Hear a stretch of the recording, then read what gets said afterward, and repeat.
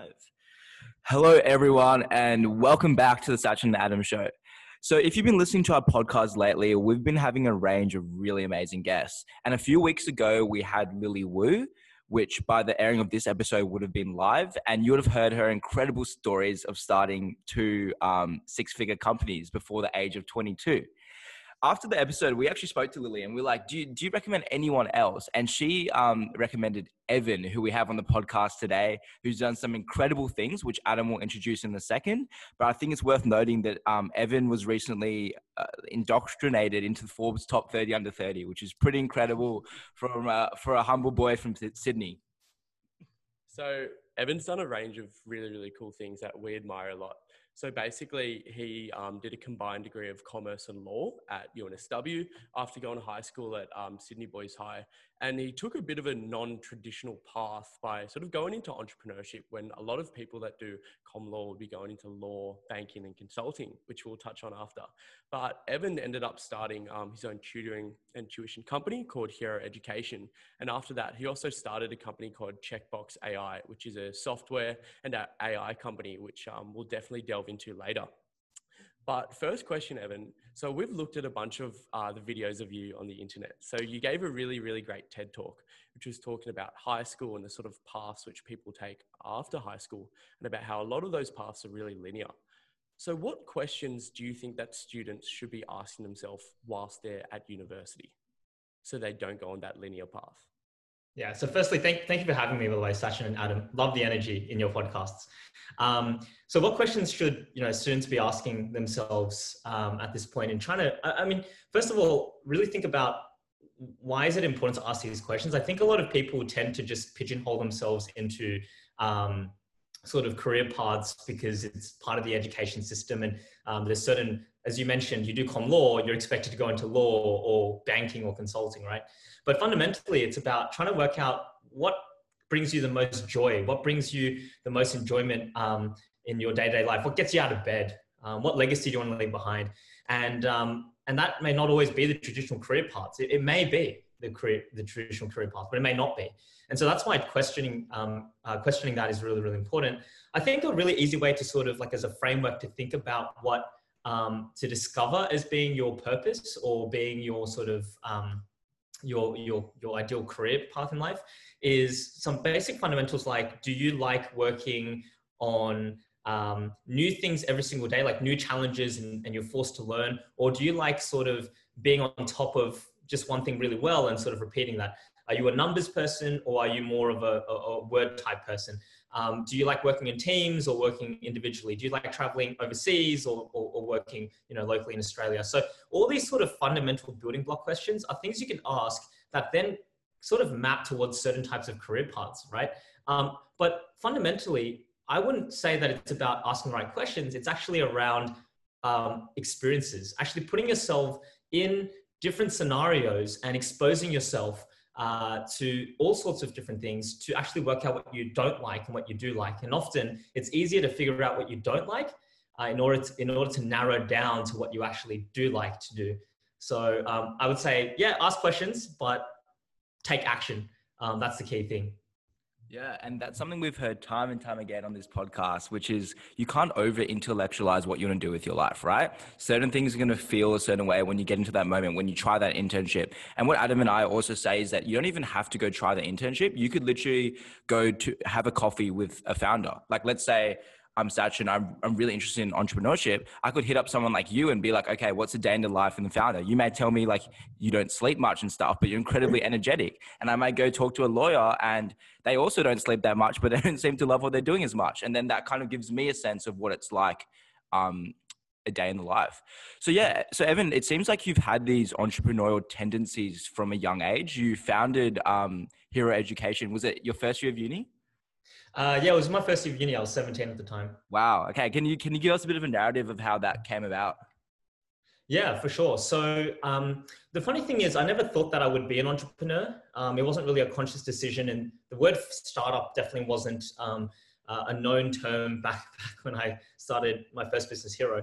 And it was, I think it's the sort of it's just my nature. When I started Hero Education, it started because I think at the time, my mother's workmate had a daughter who was going through their HSC and was saying, okay, Evan, you did pretty well. Can you tutor my daughter? And I was like, yeah, sure, why not? But rather than just doing what every other private tutor did at the time, for some reason, I decided to come up with a fake logo. Well, it wasn't fake. I guess I came up with a logo. I came up with a business name. I started to write materials and build sort of processes and infrastructure around what was really just one customer, one student.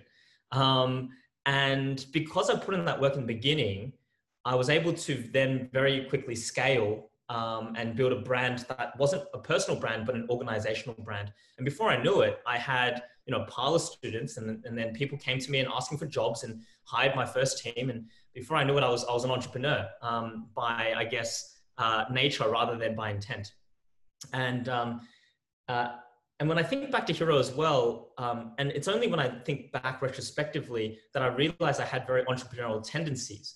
I was quite a hustler. I would used to wake up really, really early in the morning, print out a whole bunch of sort of paper flyers and cut them out manually at home, and then start handing them out in front of, train stations and schools like that. And I used to do that quite a lot, and even approach people on trains and say, hey, do you need tuition? So, that kind of like putting yourself out there and hustling was something that I did a lot of. And I think that translated a lot when I then obviously started Checkbox as well, out of university. Yeah, that's really interesting because that's something we hear a lot about, that people often don't plan and theorize what business they're going to start, but it just sort of comes to them through a natural progression. Like you started tutoring someone, you thought, hey, I'm going to create a brand, and then it just sort of naturally glided into there. So with Hero, what was it like actually scaling it? So obviously at the start, you were just sort of being a normal tutor, and then you started to have to manage people, manage this organization and a brand. How were the skills differing when you had to scale? Yeah. So the great thing about being an entrepreneur is that every single stage of your business, and that's micro as well as macro changes in scale, require you to develop new skills and new experiences. That's why it's so exciting. Like it's never the same. As you grow your business, your role changes dramatically, right? I went from like, just like normal tuition, heads down, developing materials, to starting to having to develop like infrastructure out of need. So a really good example is, I remember back in the day, I used to, when I charged, because I was so focused on the education piece, the sort of tutoring piece, that I wasn't thinking that much about the back end sort of finance and the operations in the early days. And I remember it was really messy. So even the records of when students last paid was not that clear. And so I had a lot of discrepancies with parents and things like that at the time. And that kind of problem in the business, that critical problem, then pushed me to develop sort of proper invoicing and proper bookkeeping and all that kind of stuff. So it's, again, not so much around, if you had the foresight of knowing everything that would come, that's amazing. But often it's by making those critical first mistakes and then learning quickly from it, so it doesn't, ruin your reputation and destroy the business.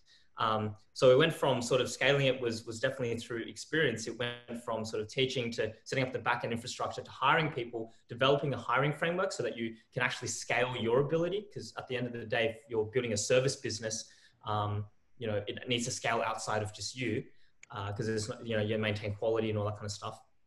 And then sort of after that, once you have like a steady business, it's like, how do I now create the strategies to grow the value or the customer base in the existing company that you have. Yeah, that's really cool. Really cool. So you started that during university, and then something that's maybe a little bit counterintuitive to some people is that you finished university and you stayed at Hero Education and kept on scaling that. Did you feel any pressure to enter the other sort of prestigious industries straight after university? I did. I was a pretty relatively typical comm law kid. I was looking at management consulting as being potentially a path that I would take. And I guess for me, I had a really interesting mindset when I was finishing up university. I was thinking about, well, I have the rest of my life to make money and grow my career. So what's the rush, right? So when I finished up university, I was thinking I have the rest of my life to do my career and make money. What's the rush? So how can I make most of the time between uni and starting work, which is a very unique part of of your life. In the same way that between finishing high school and university, there's that special window where you really just don't have any obligations, and it's very unique there. So what I did was I actually had a grad offer, right? And I said to them, hey, can I get 12 months off without starting? And they said, well, that's really going to screw up our recruitment cycle. So no, but we'll give you 6 months. And I was like, fine, I'll take it. I'll take 6 months before I start work. And it was actually within those 6 months that I then put a challenge to myself to try and build a business that would be validated to a certain level so I wouldn't have to go back and take my grad job. So I actually did it in a very objective way where I set myself certain goals, and it was kind of like, all right, the grad job's kind of a safety net. If I don't meet certain traction levels, I'll take that grad job. But long and behold, within those 6 months, I was able to bring on an investor that was willing to put in six figures into the business as an investment. I was like, all right, this is not going to be an opportunity that's going to come by again in the future very easily. So I decided to turn down the grad role and stick with Checkbox. My parents obviously weren't that, they were supportive, but they weren't that bullish on that approach for sure. They were like, you should go and do 3-4 years in consulting, get some real world experience. What do you know about the real world? How are you going to solve problems? But I stuck to my gut feel, and it's been good. Yeah, that's interesting. And I think it's important to highlight here that when people say entrepreneurship or corporate world and stuff, there's so much gray in between, right? And as you said, you took away, you essentially hedged your risk. You took down the path. It's not, you didn't do a Zuckerberg dropout and start a company with nothing to go back to. You did hedge your risk. And I think that the more and more entrepreneurs we're talking to now, they're doing those kinds of things a little bit more. I think this age of the college dropout isn't as popular as it was in 2010, 2012. So yeah, that was a nice segue into Checkbox. And Checkbox is a 12x award, 12 times award-winning company. And that's what got you on Forbes top 30 under 30. So if you could give an explanation to our audience about what Checkbox does and how, what the process was like building it. Sure. So Checkbox is basically a no-code platform for business automation. What that means is we actually empower people who don't know how to code to use drag and drop and build their own software to make their lives better, right? So we work primarily with, like, say, lawyers or accountants or HR professionals, procurement specialists. And the idea is that in a lot of their day-to-day work, they have to deal with documents, they have to collect information, they have to do approvals, and it's all really, really manual, and it takes up a lot of time and introduces risk. So when you think about their traditional career paths as well, they don't know how to code, so they can't improve their quality of life at work. And what we have is a platform like a set of digital building blocks or like Lego blocks, and they literally just drag and drop and it is able to build their own software without having to go to an IT team, without having to, go back to like an expensive software vendor. Yeah. And I was going to say, would a way to describe it be like the Canva for software design? Yeah, that's a really good way to put it, right? So where Canva has democratized graphic design, or Wix, as an example, has democratized website design, right? Or Squarespace, whatever you use. Yeah, Checkbox democratizes the development of business application software. So if Adam and I ever build a platform, this is for our audience, it's probably going to be on Checkbox. Definitely want to jump into the trends of these sort of like software as a service sort of businesses, but just jumping back a step. So you sort of founded this because you didn't want to take your grad job. You wanted to see if you could have your own independent company. Why was it this sort of industry? How did you scope out this problem, and what sort of inspired you to do it? Yeah. So again, like so much of entrepreneurship is pure execution. I mean, that's why all my answers don't really answer the question directly. It's just me executing and getting to a certain point. Because even how did I come up with this? How do I identify this problem? How did we even start Checkbox? It is literally just starting with something and then being really good at executing towards the right direction and making the right. Evan, do you have any like insight about how to be a good executor? Because we hear this a lot, but I don't think that, I know that it's very specific to the business you're in, probably trying to solve, but do you have any like holistic kind of commentary on what being a good executor is about? Yeah. So one thing would be, look, first of all, it's a mindset, right? It's a mindset of let's just go and do it rather than over-engineering it hypothetically. So a very good example of this, right? If I make this tangible, is historically when you build a business, you think about, all right, let's put together a business plan, right? I remember back in university as well, in one of the courses or something like that, they were getting us to practice building a business plan. That's completely useless for startups. In startups, there's a whole new sort of, it's not even that new anymore, but there's another method, newer than the business plan anyway, which is the lean startup canvas, right? Which is a business plan on a page effectively. So it's really that methodology of let's not write a 40-page document, but instead just summarize who our customers, revenue models, and problems are, is a reflection of the mindset in startup, where you just literally need to do. Like, don't overplan, just start doing. Because often what happens with startup and starting a new business is you start with so many assumptions that as soon as you overplan and you take it into the real world, it's all going to fall apart. And so it's much better to go through that sort of hypothesis, go into the real world and test it, and then learn from that experience to iterate very quickly. And that's a big part of execution. It's actually just going out there and doing it and learning very well from that. Another big part of execution is what I just mentioned there as well, is the ability to learn. In order to be a successful founder, you have to be so good at learning. Like, you have to be an absolute sponge. The reason why is in two forms. One is you don't actually know many parts of operating a business when you start a startup, because in order for a business to be stood up, you need to know a lot about your customers, product design, perhaps, or service design, actually building the product or service, finance, operations, legals, right?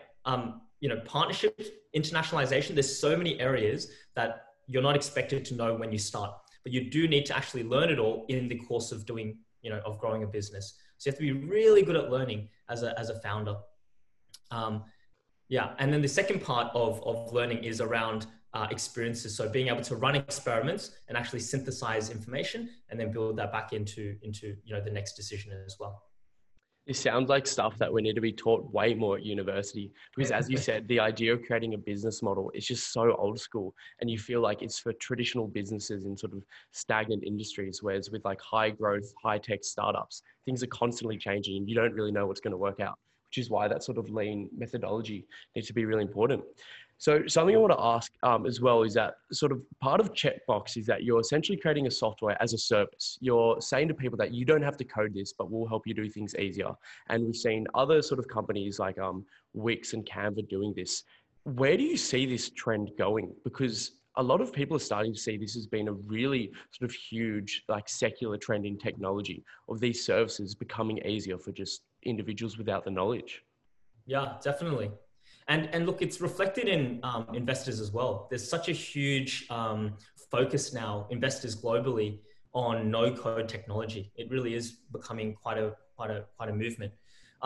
For me, right, no-code is super important, and making software accessible is very, very important, because when you think about the world's only going to get more and more digital. The expectations of services being delivered digitally is dramatically increasing, right? And it's always driven by the consumer level, right? So you look at all the different sort of consumer interactions that we have that are, really great experiences that are all digital. Now, the challenge is that not many people can code.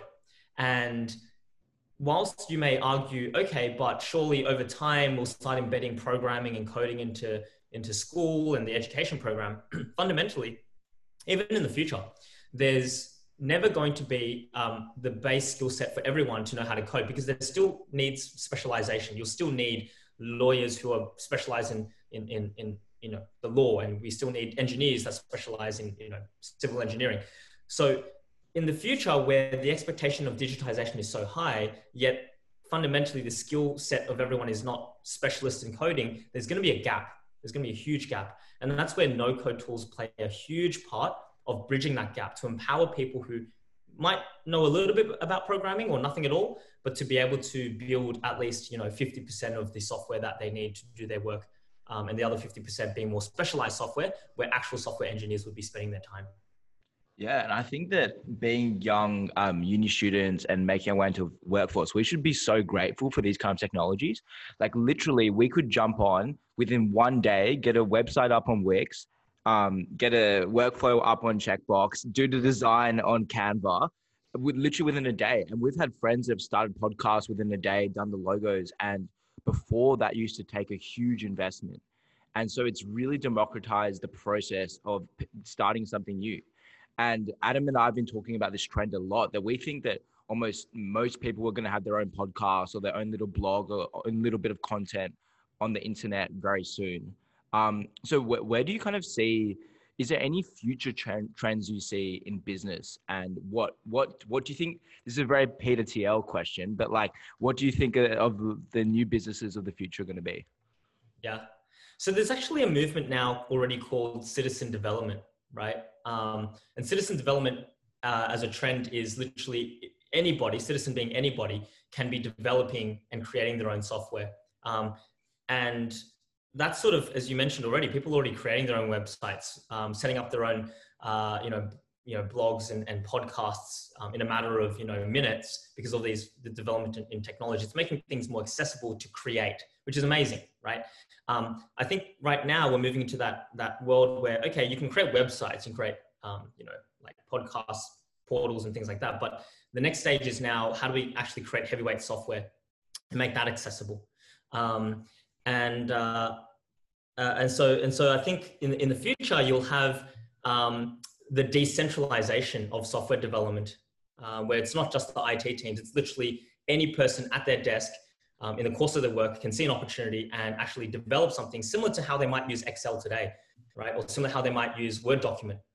They would be able to use something like Checkbox and actually build something to automate, part of their work and create a digital experience for, say, a client or a customer as well. Something that comes to mind when I hear about this is that technology is such a deflationary force, in the sense that these are such amazing products and they just cut costs for literally everyone. Yeah. And that what we're seeing at the moment is this sort of secular trend, again, of just inflation going lower and lower while technology and innovation just keeps on rising. Yeah, no, that is super interesting. Have you ever considered a move towards Silicon Valley, the US, for Checkbox, or are you staying in Sydney? Look, have considered it 100%. I'm still considering it now. I've actually got our chief product officer at the moment. He's a guy called Ken, and he's sort of, he's a few years in inverted commas older than I am. And he has actually built many global businesses, very successful tech businesses that have all sort of made a lot of money. And he's always pushing me to go to Silicon Valley because he's telling me that's a totally different world. Evan, if we're going to grow Checkbox into $1 billion company, you got to move to the States. And he's always pushing me, saying, all right, book the ticket for next week.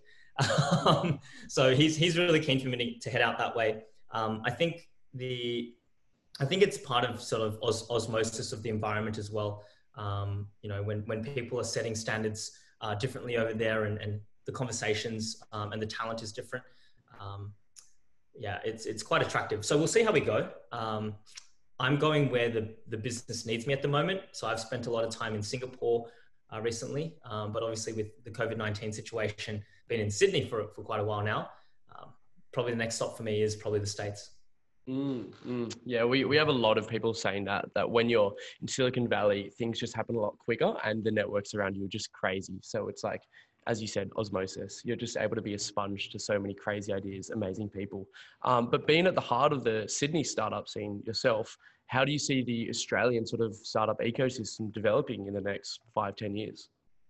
Yeah, look, I think they've done a really good job in developing over the past few years. You see the Sydney Startup Hub being set up just a few years ago. So great government support. You also have a lot of programs, like accelerator programs, that have come in as well.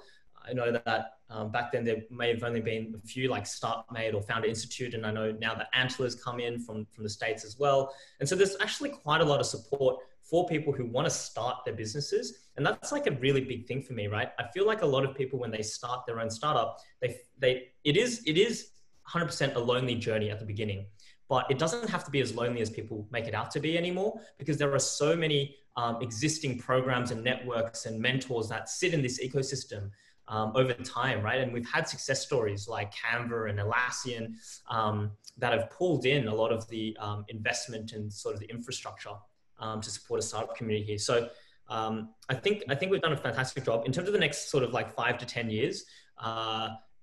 I think where we could get better at is probably at the investment end of things, because again, ideas can only grow if they're funded with the money to grow the team, to grow the product and really scale. And I think the investment community here in Australia can be a lot more bullish when it comes to investing. We're still, as an investment community in Australia, very much fixated on applying investment banking principles to startups. That is looking at the financial model and looking at sort of the revenues. But if we take a leaf out of our friends from the US, they're investing very much in the founders. They're looking at founder fit, as well as the size of the sort of idea, which will very much drive innovation, which is a bit of a challenge here in Australia for sure. Yeah, well, I think it's a hope for all of us that as the Aussie market gets a bit bigger, that the investors do become a bit less risk averse. So Evan, I think I saw somewhere that you say that you want to grow Checkbox to a $1 billion company.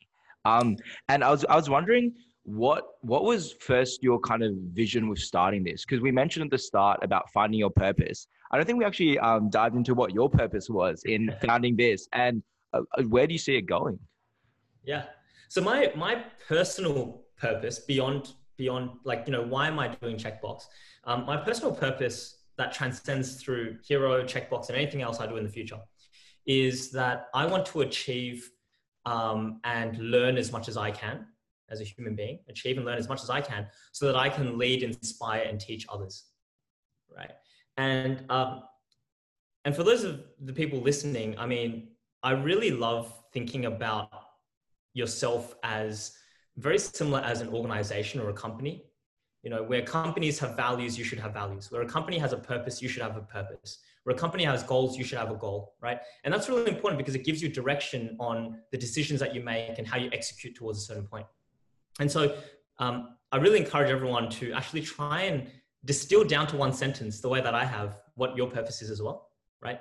Because it gives you clarity as to why you're doing things in your life. And so when you ask me, why am I doing Checkbox? What's the purpose? I can always tie it back. I want to achieve as much as I can and learn as much as I can so I can then inspire, teach, and lead others.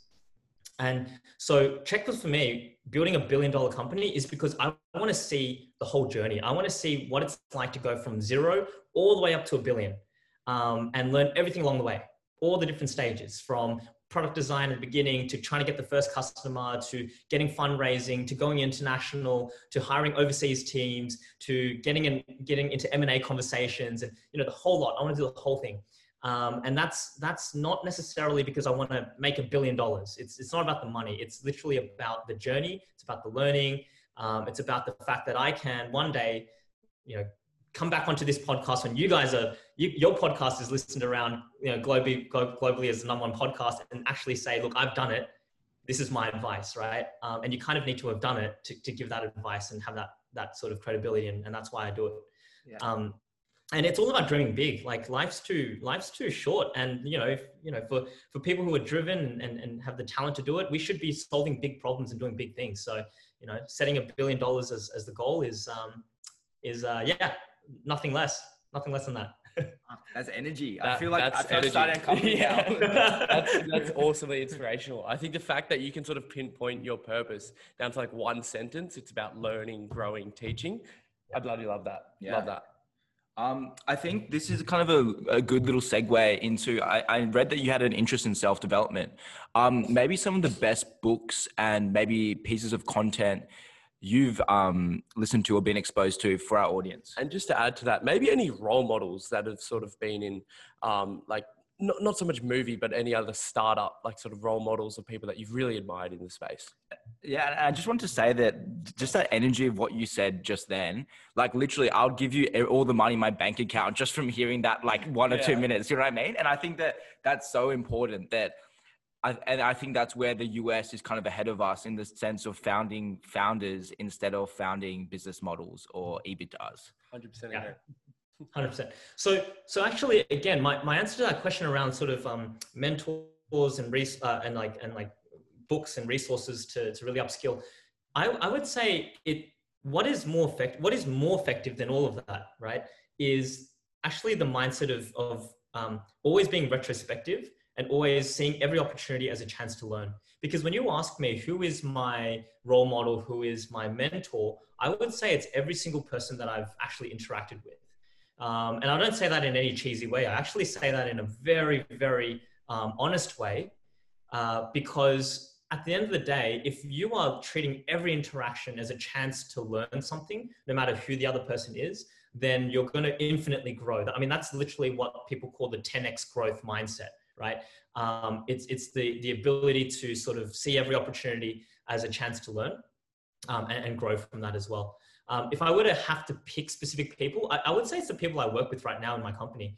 Ken that I mentioned before, Paul's another co-founder. These guys are such machines at what they do, that every single day when I work with them, I'm constantly learning. And it's not learning technical knowledge per se, like tangible knowledge. It's literally how they make decisions, and just the pace in which they move with the work is incredible.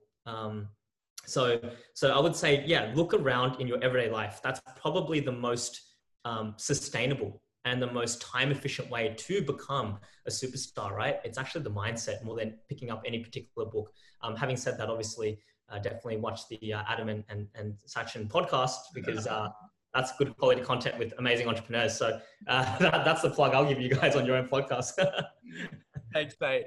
Any books though you can mention? Yeah. So some books that I really liked when I read through. So if you're starting off brand new, absolutely brand new, there's obviously the what do you call it? Running Lean by Ash, which is like the fundamental sort of startup book. It teaches you how to use the lean startup methodology. And the great thing about these books is that they're quite practical, like they're not heavy in terms of content. Then there's also, I really like another book called Radical Candor.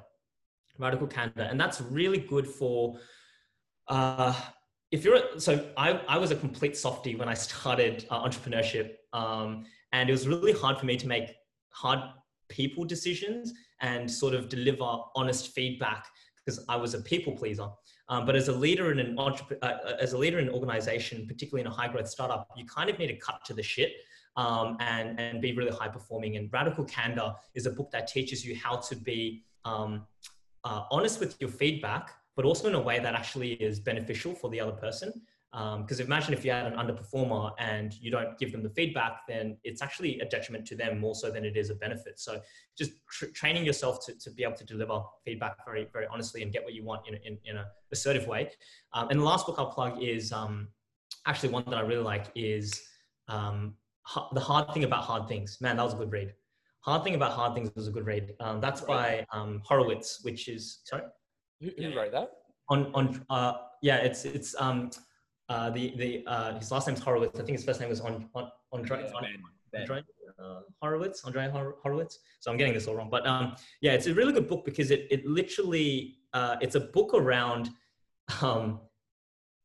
it's a business book that doesn't tell you all of the fancy, like great, amazing stuff about running a business, and it's not theoretical. It's like, here are the hardest things about starting a business, and this is why it's hard.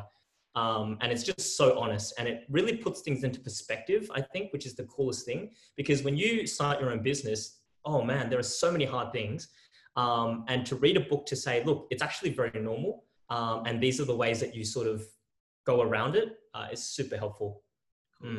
Yeah, I'm going to ask you a very kind of Tim Ferriss-esque question, but I was wondering if you have any kind of systems you have in your daily life, because you mentioned you go on these 16-hour grinds, and I imagine there's been moments where you've been sleep deprived over the last 4 or 5 years starting this company. What kind of mechanisms do you have in place to keep yourself mentally stable and kind of a happy and healthy functioning human being?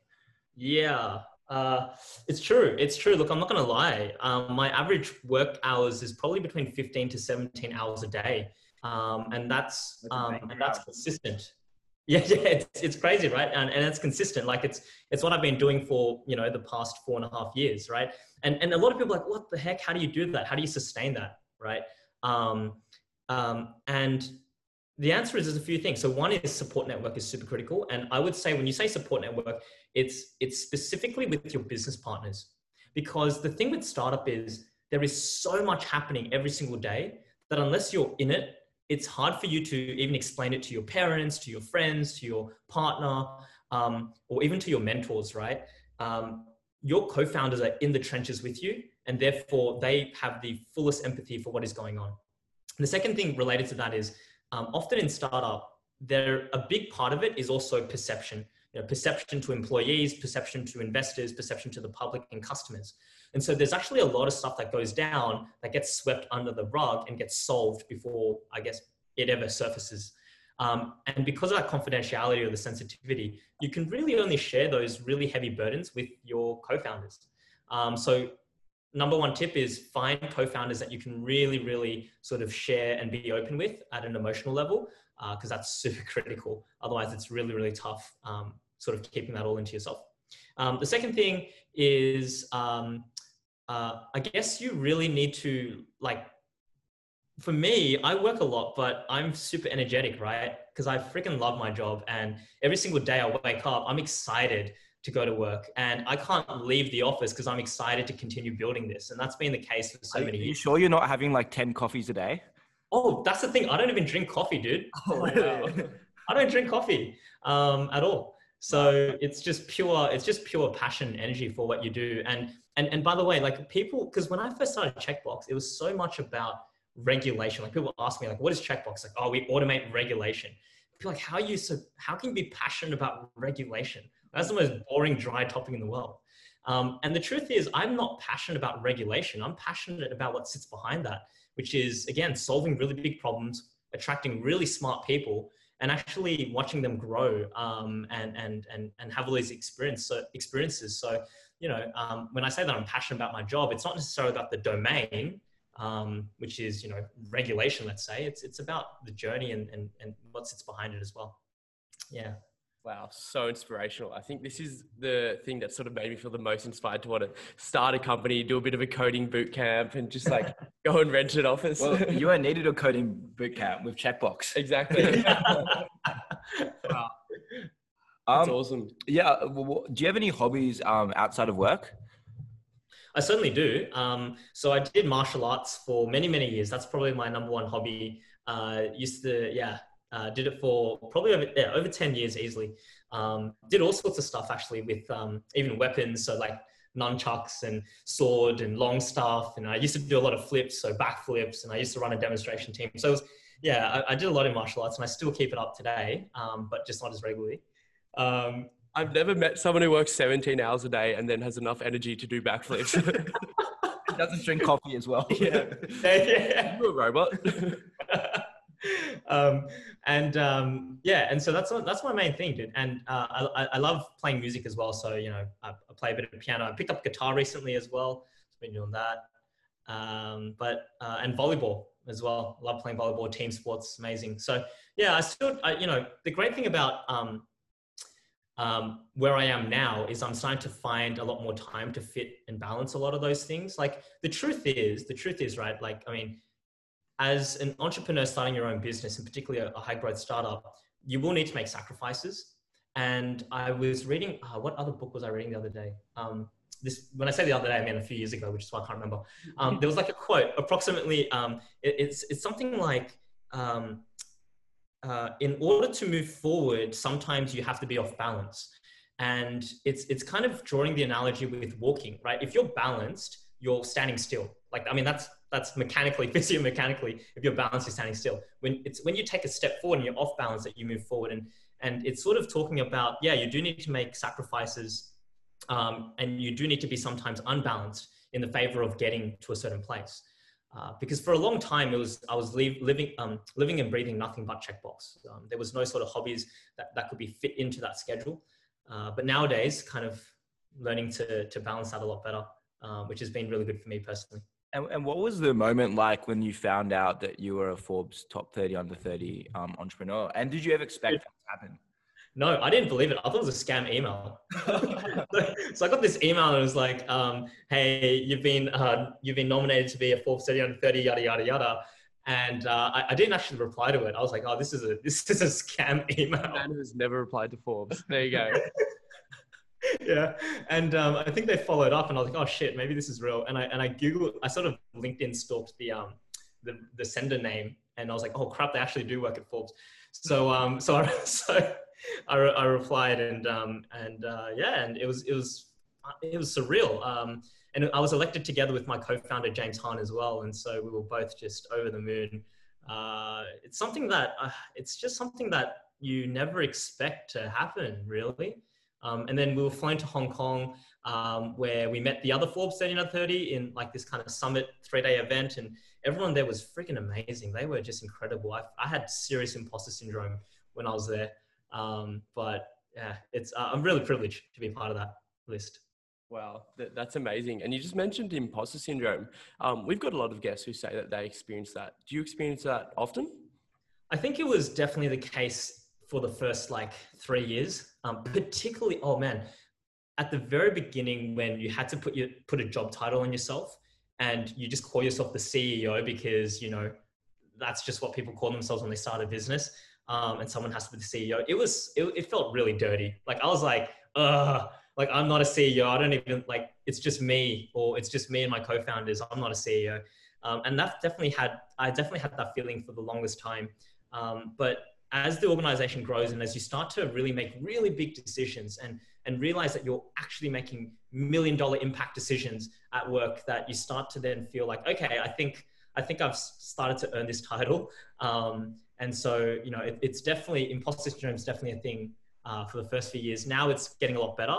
But as I move into new areas as well and speak with people who are very amazing in their field, I still get imposter syndrome every now and then. That's for sure. Yeah. Wow.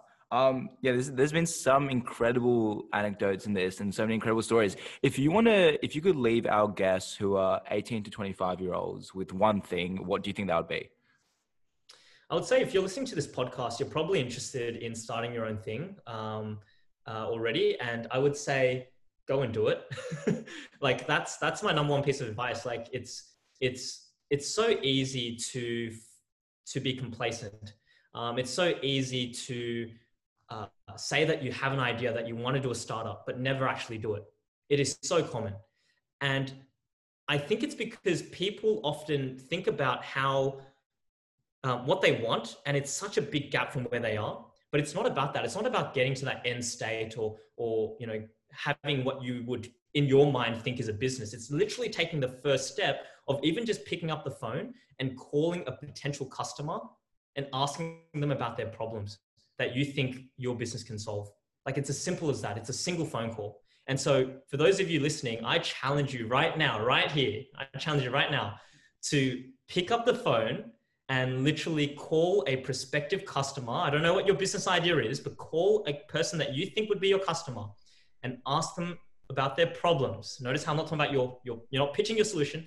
Ask them about their problems. And then at the end of it, pitch your solution and get their feedback. If you can just do that, that's already going to put you, you know, miles ahead of everyone else who's sitting there saying, oh, I have a startup idea. One day I'm going to do a startup. That's my biggest thing for you guys. That's beautiful advice. Just go and do it. Cool. Love that.